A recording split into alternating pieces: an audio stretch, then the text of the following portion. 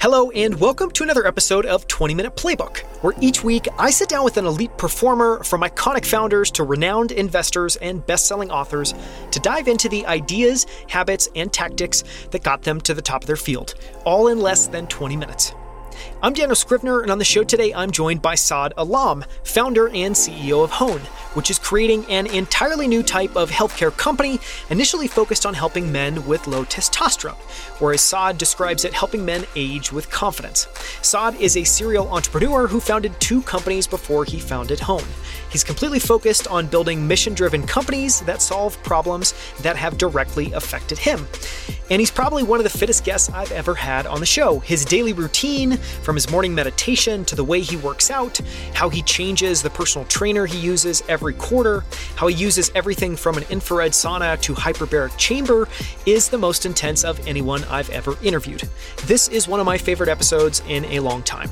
In it, we cover Saad's daily health and fitness regimen, from drinking a full ounce of water directly after he wakes up, to why meditating 10 minutes just 2 times per day has been so transformational for him.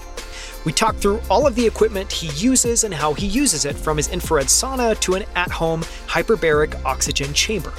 Saad shares why he writes down 3 things he's grateful for every single morning, and how that practice shows up when he's burnt out and tired at the end of the day, and being able to remind himself about why he's doing what he's doing.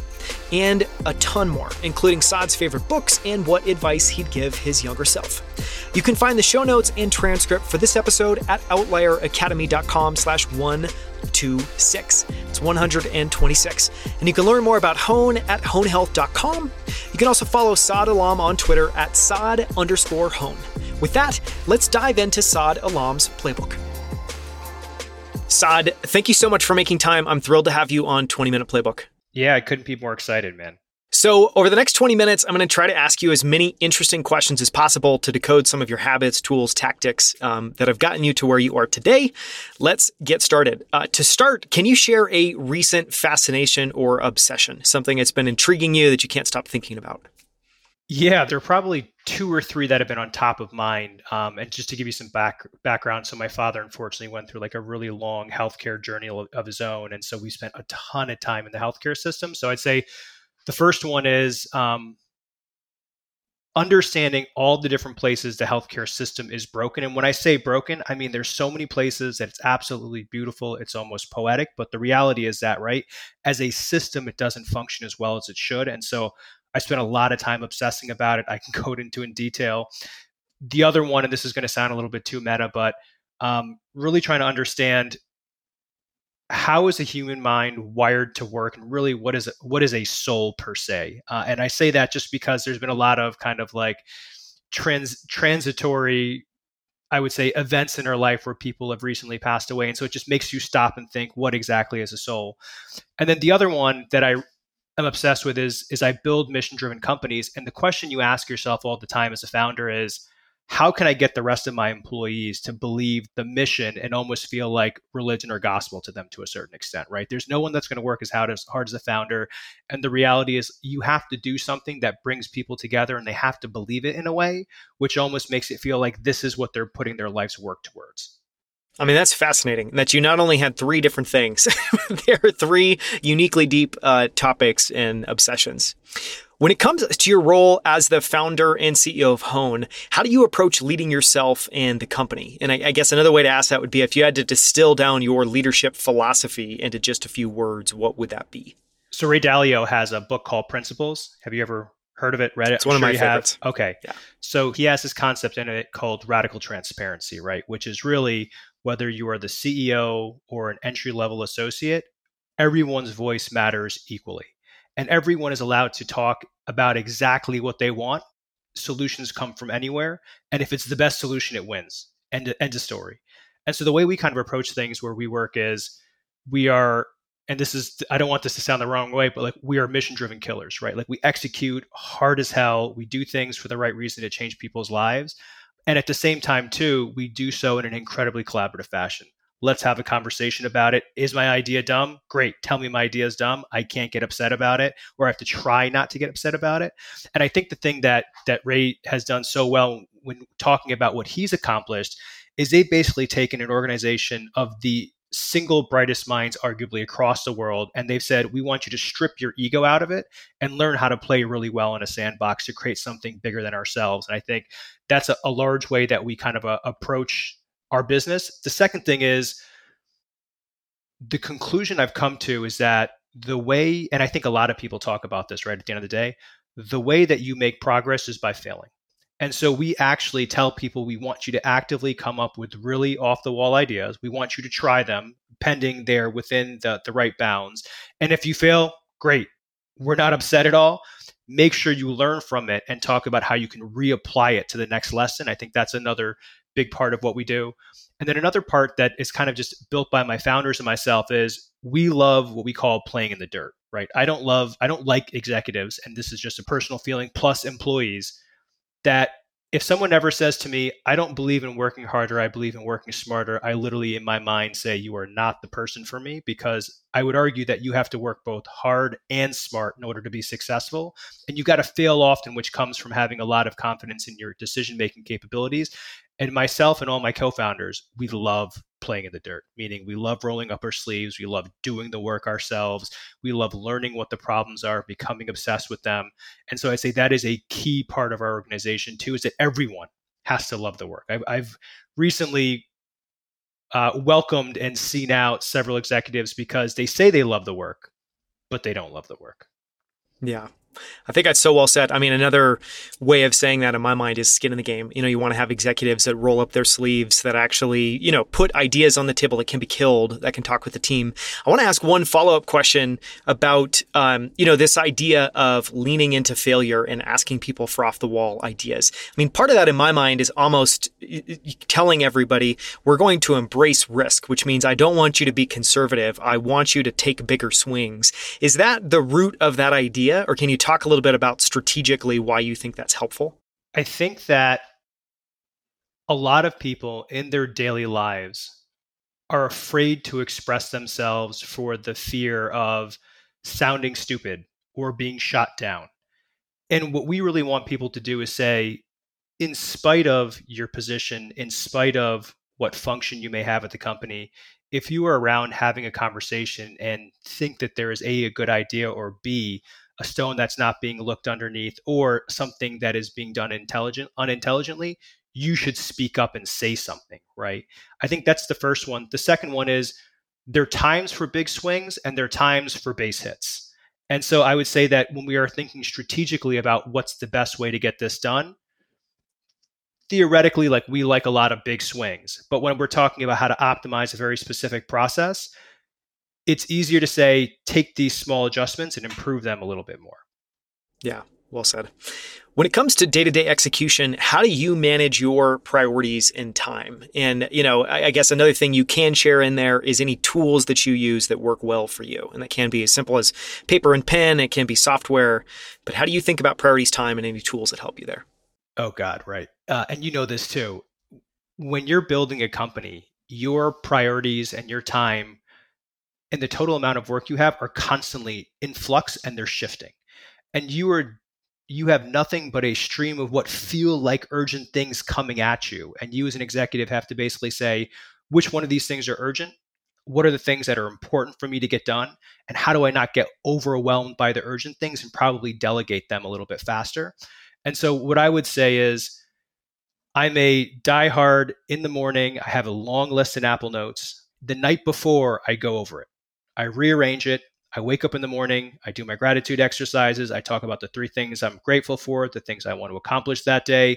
I sit down. I look at the list to figure out if anything has changed since last night. And I just kind of start moving down through it over the course of the day. Now, the reality is that a million things happen over the course of a day and things are constantly moving and shifting around. And so I think it's very important that you touch base with the people you work with pretty consistently to figure out if your priorities have shifted, should their priorities have shifted. We are 100% virtual, right? We've got now about 120 people. And at this point in time, 85% of us have not met in person, right? And this is all because of the pandemic.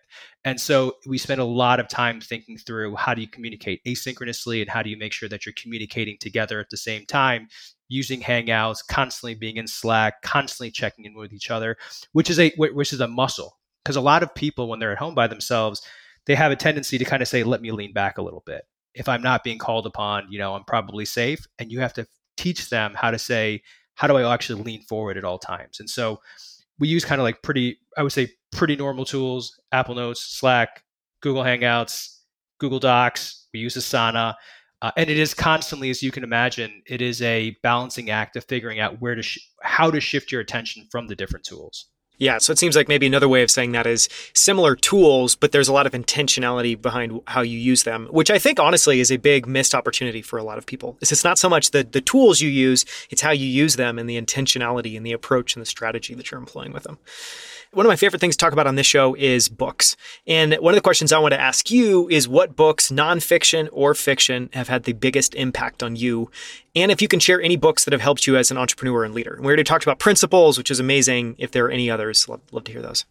I read voraciously and I guess all the time. So it's such a hard question to answer because there's so many different books that really satiate different parts of my personality, right?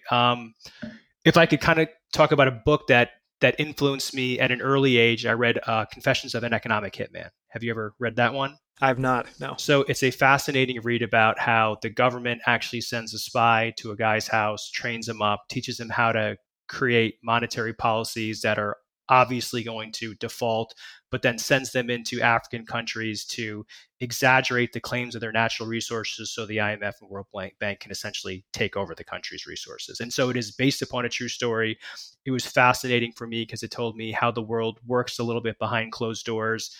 Let's see. I recently read Amped by the CEO Snowflake. It was great because it helped me understand how to instill urgency in your culture and execute a little bit harder. Just on that one really quickly, reading it, there was a few things that stuck out to me as just being really amazing. Were there any quotes or ideas in there that you just love? God, quotes I wouldn't remember off the top of my head. I think the idea, the kernel that consistently comes back to me is how do you define the mission around what you're building and how do you consistently talk about it over and over and over again? And I guess it's like basic 1, 2, 3 type stuff, if I can be honest. But the reality is you forget so much of it in the grind that you almost need to be reminded of it. And so I actually ended up having a large number of the execs I work with. We all read it together and basically said, okay, how do you move even faster? I like to think that we all have unique superpowers.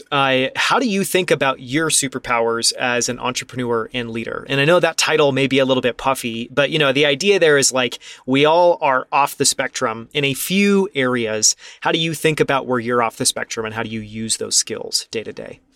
I think that there is what we'll call analytical/professional skills, and I think there are soft skills, right? And so when I think about analytical or professional skills, I think I fundamentally have a really good grasp on what's going to happen with markets because I probably tend to dream a little bit, or I probably even live in the future in my everyday life. And so I can kind of understand how large markets will coalesce or move apart over the course of time. I have a really good understanding on what customer sentiment is going to be just because I'm a huge consumer myself. In terms of personally, I think that my EQ is through the roof. I can generally meet someone within, I'd say 10 to 15 minutes, understand who they are very, very quickly. I can understand what I think their strengths or weaknesses are going to be. I think I can understand how to motivate them and how to push them. The positive of that, or maybe negative, is I'm really good at detecting lies. I can tell generally when someone is being very dishonest almost instantly. It's like a sixth sense. And I'd probably say that I'm pretty good at managing multiple different kinds of people, right? I've had a bunch of different really interesting family members, plus a bunch of really interesting people I've worked with. And I tend to be attracted to I'll say like off the wall kind of personalities that are almost maybe bigger than life. And so once you learn how to work with a couple of them and you have to figure out how to put them together in a really interesting way, I think that it just becomes second nature of like fitting puzzle pieces together. Yeah. I mean, being through the roof on the EQ perspective is an amazing superpower. So that's, you're lucky. Yeah, I guess a blessing and a curse, I'm sure, many times. You think about yourself as a entrepreneur and founder. And I know that Hone is the company that you're working on now, but you've had other companies in the past that you founded and run. What are some of the biggest lessons you've learned as an entrepreneur and founder? And for founders listening to this interview, is there any generalizable advice, any general advice that you would give to them?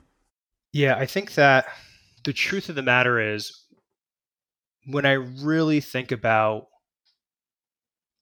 success, it's very easy to over-index and to believe you're very intelligent if you come up with an idea and that you can execute by yourself and put yourself around a bunch of people who may be incredibly intentional and sincere in the direction they want to follow you're taking you. But the reality is, if you're not figuring out how to put yourself around people that are far more intelligent than you and that you are intimidated by, you are probably making the wrong decisions, right? And so I really feel strongly that one of my biggest learnings was going from first to now third company is I find people that are way more smart, intelligent than I am, and I just beg them to come work for me, right? And I get this beautiful seed of just being able to watch how they move through their work and how they add value to the business and partner with them really well. I'd say that's a really big learning. I think the other really big learning is it's really easy to read a bunch of books about entrepreneurship and assume that you're ready to go into it. And when I meet people, I always ask them, like, tell me about when you fail or how you failed before, how you take failure. And I think that at the beginning, when I failed sometimes, it was easier to kind of get a little bit down on myself in terms of like I didn't have that muscle built up yet. And then I started reading a lot of Stoic philosophy, and I'm sure you're familiar with like Ryan Holiday's work and like the obstacle is the way. And so when you begin just to believe that everything you do, there's going to be nothing but a set of obstacles, it removes the shock from the situation. And when you see one, you basically say to yourself, "Oh, okay, I know how to handle this." Or if I don't know how to handle this, I'm in a calm fashion, so I can begin to separate myself from the problem and think about how to, I would say, mechanically break apart the problem into its elements and basically say, how am I going to solve these in sequence? And I would also say, people always ask me, if you could only do one thing, what would you do? Right. And there's an infrared sauna in my office. You can see there's a hyperbaric oxygen chamber. There's a cold plunge on my patio. I literally do almost everything, and it's meditate. And people always probably are a little bit shocked by the answer. And what I tell them is I started meditating probably around 8 years ago, and I do it twice a day, 10 minutes in the morning, 10 minutes in the evening. And learning how to meditate has taught me how to be calm, appreciate life, and not get sucked into probably maybe some of the emotional piss messages I would have as a 30-year-old or a 28-year-old, where it was just about pounding my chest, frankly. And so I would say that's actually a really big learning. I tell everyone I work with, like, if you are not meditating, you are not actually able to make the best decisions possible. Fascinating. It leads perfectly into the next question. Obviously, Hone is a healthcare company. You're specializing in testosterone. How do you approach health and fitness? And this can be, you talked about, I guess, the mental aspect, which is meditation. Maybe talk a little bit more about the physical aspect and talk about the role that plays in your ability to lead at Hone day to day, because I think it's interesting to kind of make the parallel between what you do and then how you think that helps you. Oh, God. Sorry if I just opened up a can of worms. No, I'm over the top obsessed with this stuff, right? Meaning I've been an athlete, since I was a child, and in large part, it was such an important part of me actually fitting into this country. I've worked out 6 days a week for the past 25 years of my life. I eat perfectly, meditate twice a day, track my sleep with 3 different devices. I test my blood with 40 vials of blood every 3 months. This company is 100% an outgrowth of the habits that I built up over a lifetime, right? And so I only build mission-driven companies based upon problems I've been through personally. And this one was directly inspired by the fact that I learned I had low testosterone at the age of 35, regardless of the fact that I took perfect care of myself. And so maybe the best way to say is, what happens when I don't exercise and I don't meditate? Well, my relationship falls apart. My girlfriend notices it very quickly. I start making poor quality decisions.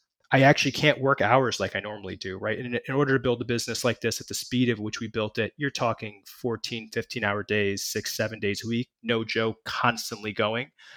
I make it a very big point. Every probably 3 months or 4 months, I get a new trainer to shock my body.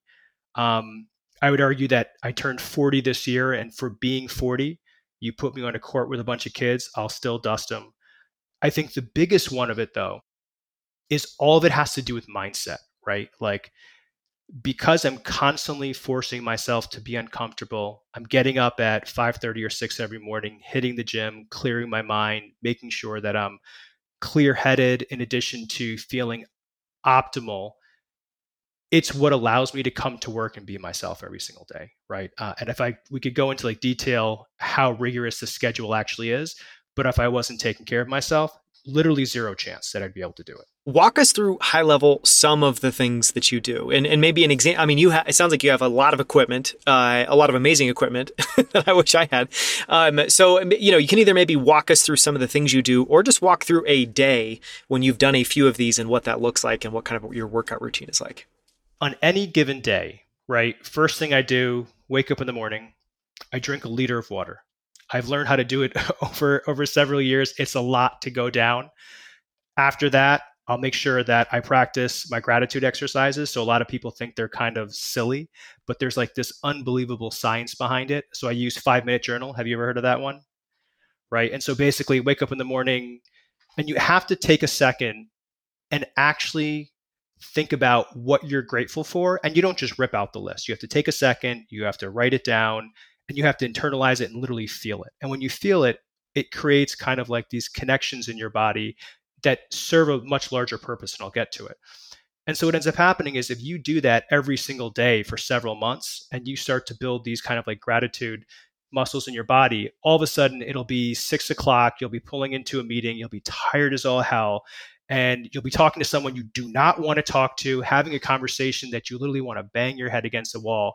And all of a sudden you're like, oh man, I'm like really grateful to be here and have this really shitty conversation with this person. And it's really funny how it sneaks up on you. And I've been doing it now for 5 years. Also helps me basically like step out of any situation and see the beauty in it. So gratitude exercises, head to the gym, work out for about 45 minutes, make sure I get about a half hour of cardio in. Every single day, I do some form of a sauna, whether it's an infrared sauna, whether it's a dry sauna, whether it's a wet sauna. I follow that up usually because I'm at the gym and I don't get to hit the cold plunge. We'll follow that up with a cold shower, make sure my meals are all measured out in macros, come and eat my first meal. It's incredible you measure your meals in macros still. I mean, that's amazing. I've been through several dietary changes just to see what's going to really help my body perform the best. And so you almost have to make sure your body's responding the right way. Now, once you get a feel for it, you can kind of pull back a little bit, but like generally I'm still pretty obsessive about it. And then drink water throughout the day. Like people will always forget that. And I know it sounds silly, but I promise you drink a liter of water every single day in the morning and several times throughout. You're going to realize your brain just works better. And then at night, it's always, I try stretching before I go to bed. I always make sure I look at my list for the day before. And then I always meditate. If I don't meditate, I do not sleep as well. And it's going to sound silly. Make sure that I cool my room to about 63 degrees. I have magnesium threonate. I meditate. I have a silly eye mask, which if you don't have an eye mask, they're pretty amazing. You're missing out. You're so missing. I used to make fun of people that had them until I wore one. And I was like, holy shit. Like halfway through the night, if you wake up, you're sleeping better. I was looking at my Oura and my Whoop. I was getting way more deep sleep. So that's kind of like, I guess, like a normal day. On the weekends, I get really obsessed about kind of what they call active recovery. And so when I have an active recovery day, a little bit of cardio, but the reality is like I'm working really hard to probably get into some kind of meditative state. Maybe it's something silly like a sound bath, which also, if you haven't done, game changing. I have a hyperbaric oxygen chamber. I'll try hitting that once or twice a week when I have an active rest day. And it really is not just sitting around watching TV per se, although maybe there's some of those days. It is thinking through how can I get my body and my brain back to being kind of like where I was the day before as fast as possible. I mean, that's fascinating. As someone that likes to think that I have a, pretty refined routine, you blow me out of the water. So I've already made some notes. I like the waking up and drinking a liter of water first thing. It's silly, but it makes, here's another silly thing. My girlfriend used to make fun of me when we first started dating because every night I'd put everything together, put my clothes out, put my gym bag together. And the days I don't get up and go to the gym. Just knowing that everything's set up, you just pop up, you move right throughout the day. Yeah, it's the little things. Last question. If you could go back to the start of your career and whisper some words of advice into your ear, what advice would you give your younger self, if you'd give any advice? I spent a lot of time chasing after my parents' dreams for me because I didn't have the ability to think for myself at an early age, right? And that is like young Pakistani boy, parents say you have to be a doctor. And so I said, great. How much does a doctor make? I'm going to go be a doctor. And so I spent, God, years getting into an Ivy League med school. And literally like the day I got there, I was like, this is not what I want. And I went to go on and get 2 graduate degrees. I would have told my younger self, forget about college, forget about the graduate degrees. You were an entrepreneur since you were a kid. You proved it out throughout high school. You should have gone and started building a company immediately. That's not for everybody. It's very important. I'm not telling people to drop out of school. I'm just saying for me, that's what I would have said. The other thing too is I think that for better or for worse, it took me a while to understand that all of the structures and the laws that we live within are created by a bunch of people. And honestly, most of those people aren't that smart, right? Like for the people that actually make the laws and pass them. And so I think it took me a while to also understand that just because it's a law or because someone says it's this way, the beauty of it is you don't have to do it that way. You actually have this thing called free will. And if you can come up with a better way that's not illegal or hurting anyone or yourself, you should be completely free to go ahead and kind of like work in a system that's in large part been prefabricated for everyone's safety. I think the other one is when you're young, the FOMO is so real, right? You're like 21 years old, your friends are going out to the club FOMO. And you're like, oh God, it's like all FOMO. It's just so real. And I would have told myself, like, forget the party. Listen, the party's going to be there. Focus on yourself. Focus on waking up earlier in the morning. I wish I'd bought property early. I know that's a silly one too, but like when you're younger, you don't think about those things. But the people I know that have bought property earlier and built a portfolio, by the time they're 30 or 35, they're not working. They can go chase after whatever makes them happy. I think that's a really important one. I didn't build an audience as fast as I would have liked to. And I think in large part that came from fear that if I build an audience and no one comes, I'll look like a real chump. And I think that I've had to get over that fear. And I'm just at the beginning of that journey right now. And then I think that the other important thing is I can't stand when people used to always tell me, you can't have it all. You can only have 1 or 2 or 3 of those things, until I came to the realization that if I construct a life that is very purposeful, you can have it all, right? I'm building the company of my dreams, solving the problem that I'm deeply in love with. I have my best friends and my family working directly with me. I've gone through a lot of, I would say, like trials and tribulations, learning how to get that right. I get to see my mom, my girl, my family all the time. And so I would say that like emotionally, I'm incredibly fulfilled. Professionally, I'm incredibly fulfilled. And I think that people that don't believe you can do it all, I think it's a load. And I think you just have to really sit down and engineer your day and your life a little bit more. So well said. I would add a huge +1 to that. I mean, I love that perspective and point of view. This has been so much fun, Saad. Thank you so much for joining me on 20 Minute Playbook. Thank you so much for listening to this episode. You can find the show notes and transcript at outlieracademy.com/126. That's 126. For more from Saad Alam, listen to episode 125, where he joins me on our Outlier Founder series to go deep on Hone, which is creating an entirely new type of healthcare company initially focused on helping men with low testosterone, or as Saad describes it, helping men age with confidence. In that episode, you'll learn why the testosterone in men has been dropping for decades, how testosterone influences everything from your mood to the level of fat your body holds, and even how you sleep. It's like a mini scientific lesson on testosterone. We talk about how Hone built a modern direct-to-consumer experience for men to easily test their testosterone levels and then get automated at-home treatments that can range from an under-the-skin injection into your stomach to sublingual mouth drops and even a cream you can apply by hand, as well as how Hone is rebuilding the tech stack of healthcare to take what usually might take 6 months and speed run it in mere weeks for their customers. You can listen to that episode by visiting outlieracademy.com/125. It's 125. You can find videos of all of our interviews on YouTube at youtube.com/Outlier Academy. On our channel, you'll find all of our full-length videos as well as our favorite clips from every single episode, including this one. So make sure to subscribe. We post new videos and clips every single week. And if you haven't already, follow us at Twitter under the handle Outlier Academy. Thank you so much for listening. We'll see you right here with a brand new episode next Friday.